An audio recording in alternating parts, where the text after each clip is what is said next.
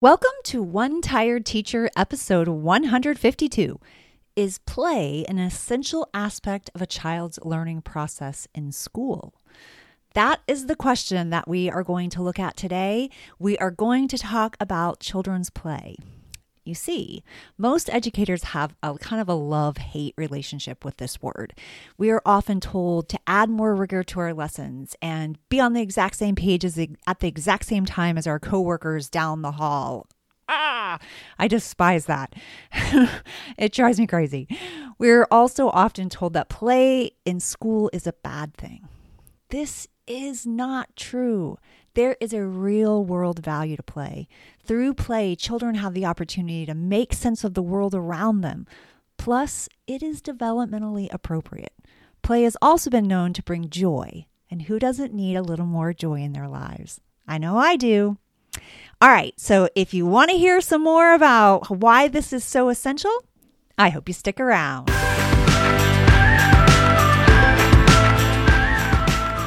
Welcome to One Tired Teacher. And even though she may need a nap, this teacher is ready to wake up and speak her truth about the trials and treasures of teaching. Here she is, wide awake. Wait, she's not asleep right now, is she? She is awake, right? Okay. From Trina Debery Teaching and Learning, your host, Trina Debery. Hey! So, I am on a soapbox today talking about children's play. I just can't help myself. It's so important. And when you've watched children for so long, you realize how important it is. I know when I was in the classroom, one of my favorite times of the day was actually recess. What? I know that sounds crazy, doesn't it? But one of the things I loved about recess was that I had the ability to watch children interact with other children.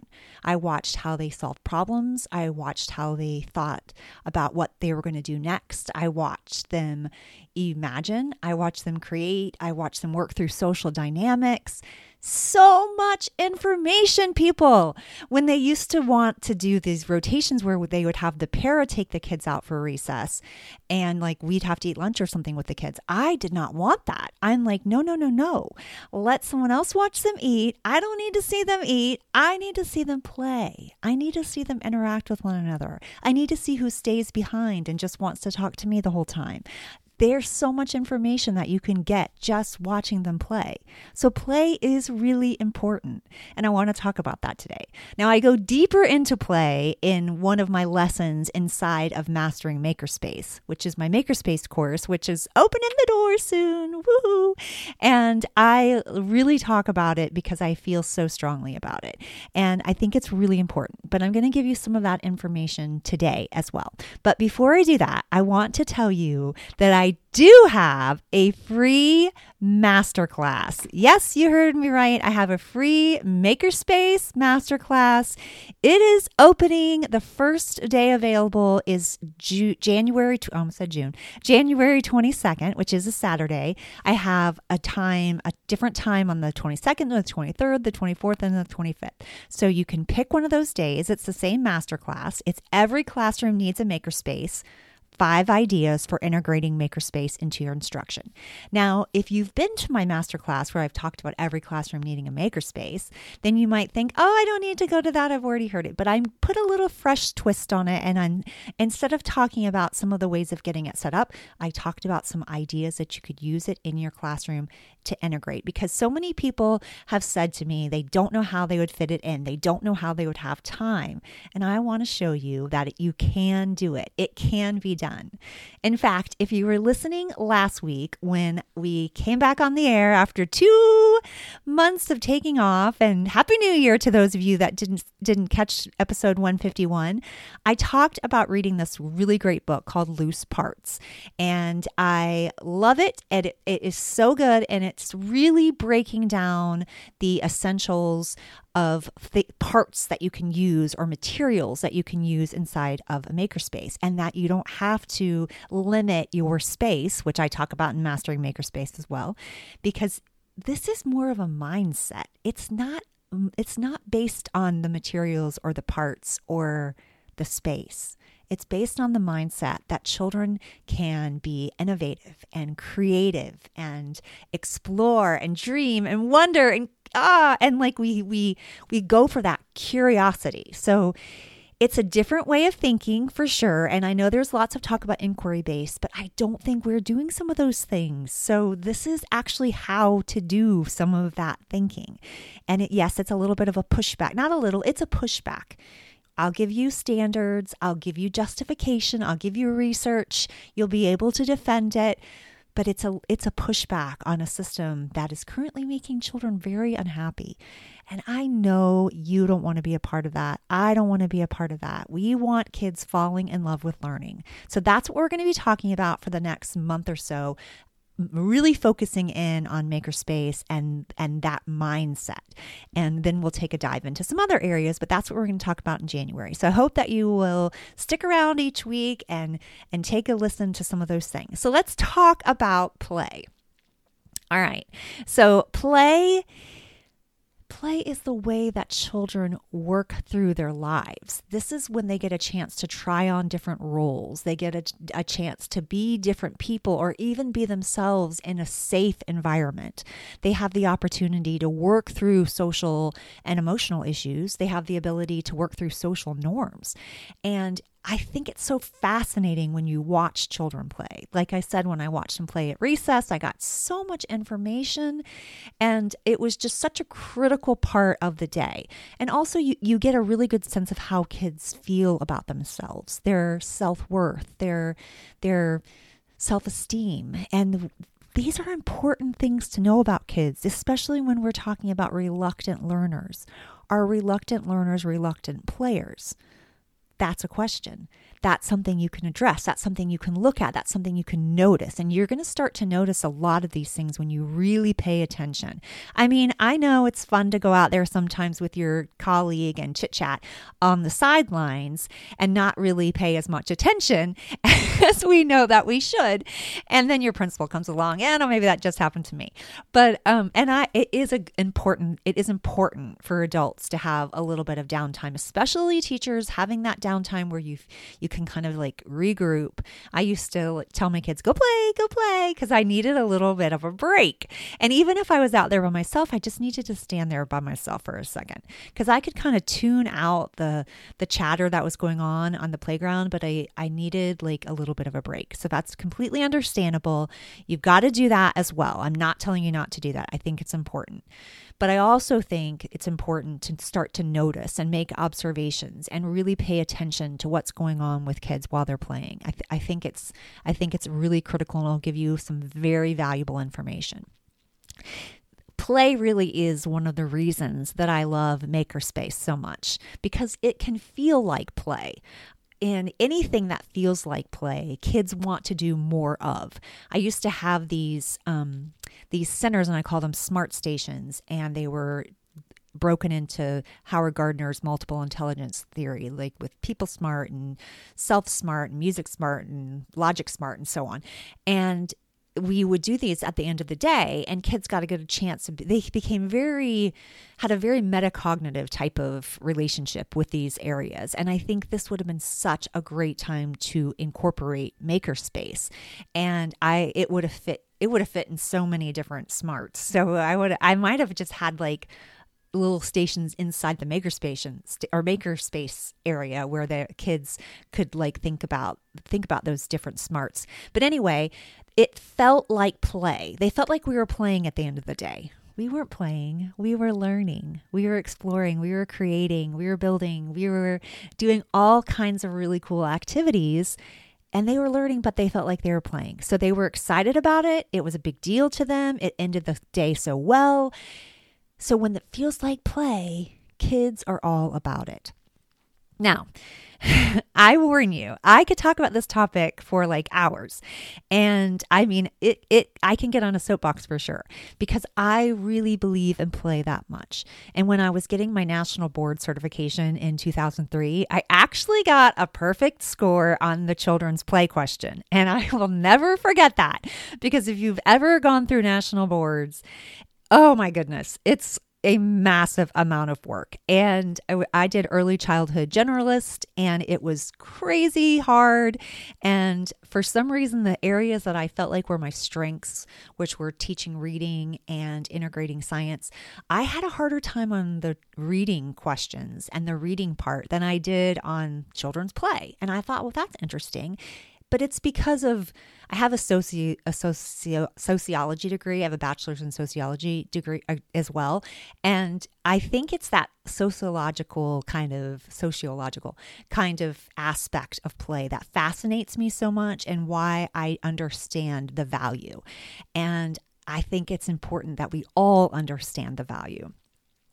Okay. So again, I want to remind you that, that this is an important conversation, and that yes, I do continue talking more about this inside Mastering Makerspace, but I want to share with you a little bit right now. So let's get down to business, or let's start playing. First of all, play is important. Play is an essential aspect of the learning process. Play is how children can learn to take control of their learning and their lives. It is actually how they better understand the world around them. And just think, we have taken so much play out of the classroom. That makes me so sad when I think about all the little kitchens and all the little dramatic play areas that have been removed from the classroom, and we're no longer doing play in kindergarten, and we only are doing play in pre-K, and barely that. It's just, it's heartbreaking. In fact, when I was the student support specialist in my last school, this was several years ago, there was a student in pre-K that everyone was concerned about. They were concerned about his behavior. So I went in to do an observation and kind of see what was going on. And I realized really quickly that he wanted to play. For goodness sakes, he's 4. And I don't even think he was probably just 4. So he just wanted to play. They were learning about shapes, and they were sitting in a circle, and they were doing some shape work. And so I was like, all right, well, the objective is that they understand the differences between a square and a circle and a triangle. And I don't remember what else. I don't have the curriculum down for pre-K, even though I should, since it was nationally certified in early childhood. But when you don't use that a lot, it doesn't, I've never taught pre-K. Anyway, so I was like, okay, this is the objective. I want to do the same thing using play. So we were in the play area with like the dramatic things, like the dolls and the blocks and the trucks and things like that. And so I asked him to go find something that looked like a circle. So he went and grabbed a ball, which is, a sphere. He brings it back, and I'm like, oh, this is such a good beginning of understanding what a circle is. And then I found something that was flat. I can't even remember what it was. And I'm like, oh, it was a plate, which is, not completely flat. It still has 3 dimensions, but it has a circle. It has the shape of a circle on the face of it. And so then we looked at that, and then we looked for squares, and he was able to do it. So he was actually understanding the objective. He was meeting the objective. He just was doing it in a different way. He just couldn't sit still in the middle of a circle and point to things. We have to consider these different ways of learning and not immediately assume that there's something wrong with those students. He was doing what we naturally want to do as children, especially as 4-year-olds. We want to play. I think we want to play as adults. So I think that's an important thing to remember too. I think you've got to think about this for yourself. Like, how do you feel when it's all work, and then you go home and you do more work, and then you have housework, and you've got cooking and kids and work? We need to play. No matter what that looks like as an adult. And I don't know about you, but who doesn't love a good board game now and then? And there's other ways of playing. You're running, you're skipping, you're jumping. There's just so many important ways of playing, even for us. In one study that I found in Joel Ying's 2019 article, The Decline of Play, Peter Gray, Ying spoke of the skills that children actually learn through play. So he talks about skills that kids are actually gaining as a result of playing. And these include the ability to problem solve with creativity, imagination, and innovation. He also talks about the skills kids learn about getting along with others, all the social and emotional skills they learn, such as persistence and collaboration, and especially risk-taking skills, which can be so important because as we go along in the grades, the kids stop taking risks. They start to doubt themselves, and they're afraid of failure, and they have a fear of failure when what we want is for them to work through productive struggle and understand that failure is just part of the process. It helps us to learn what we need to learn. So these are really important, and play can be a safe place to take risks. All the skills that make our children employable in the future and make them better human beings are skills that they can learn and gather through play. The thing that bothers me the most is that what we've been told about play. We've been told it's so bad, and we've been told that for so long that we have started to believe it. Now there are actually studies out there that say we need the play. We need to bring play back. It is important. And I know even when I first created my first makerspace in a school long ago, I had people say, well, they're just playing. They're down there playing. But we have to think about our why.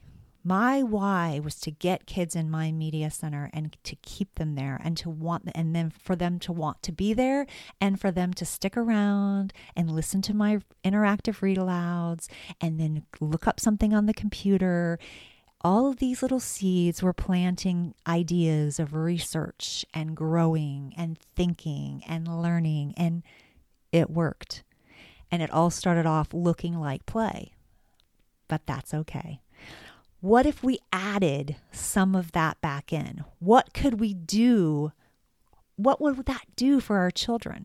This is where I think Makerspace can really come in. Makerspace can feel like play, and it should feel like play. Kids respond better to learning when it's fun. No, that doesn't mean you have to dress up in costumes, although I did, and it was a blast. It was like playing for me. It was so fun. I used to be a spy, and we'd actually do test prep as spy recruits, and that made it so much fun. I was Queen Grammatica, the Capital Cop, Punctuation Prowler, so fun. But there are things that we can do to make things feel more fun. So you don't have to do that. We can still make things fun. Here are some play principles to keep in mind when thinking about makerspace and materials that we can use inside of a makerspace. All right, so let's talk about some principles of play. One of them is to limit the restrictions. So when you're trying to add some of these elements or principles of play into your day, start thinking about how you can do that. What would that look like if you were able to limit restrictions? Maybe that means that kids have more choices, or we have more open-ended assignments, and we're not all making or creating the exact same thing. We are allowing them to come up with their own ideas. Or number 2 is another principle of play. Involve children in using, planning, and building spaces and learning. So again, when you start thinking about creating a makerspace or a space in your classroom or even an area that you're going to take outside of your classroom, allow the kids to have a say in this. Allow the kids to be part of the planning process. You will have such a different experience if you do. Another principle of play that you can incorporate is blurring the lines between inside and outside. This is one of my favorites, especially in Florida, because it's easier for us to go inside and outside most of the year, except for it is really hot. But we don't have snow days, so we have a little bit of we do have lots of rain, and we have storms and things like that. But kind of blurring the lines. I used to love to take my kids outside to write. I love to take them outside as scientists, and they could gather information and record observations. And when you start blurring the lines between inside and outside, it makes it feel more fun. Also, another principle of play is to create a lab-like environment. That's where I love things like Makerspace or Innovation Labs or, the light bulb lab that Lily from Lily's Purple Plastic Purse had. I love that in Mr. Slinger's classroom. If you know what I mean, you are excited right now. And if you're like, what is she talking about? Go read Lily's Purple Plastic Purse by Kevin Hankins. Oh, so good. One of my favorites. Another way to build and play is to solve real life problems. And this is where STEM comes into play. When we're looking at science, technology, engineering, math, and we're looking at real world problems, we're getting kids to think like scientists and engineers, and we're getting them to think about solutions to problems. And that can be really powerful, and it's necessary and important. We need it. Another principle of play is to allow children to learn through experimentation. When kids are able to experiment and see what works and doesn't work, and then apply what doesn't work, like change it, revise, this is when the magic happens, and it feels like they're having fun. Anytime I've done hands-on kind of science experiences or makerspace extensions, kids have been smiling and laughing and creating and thinking and having a blast. Another element of play that we can bring into our classrooms is to use a variety of approaches to different materials that we can use.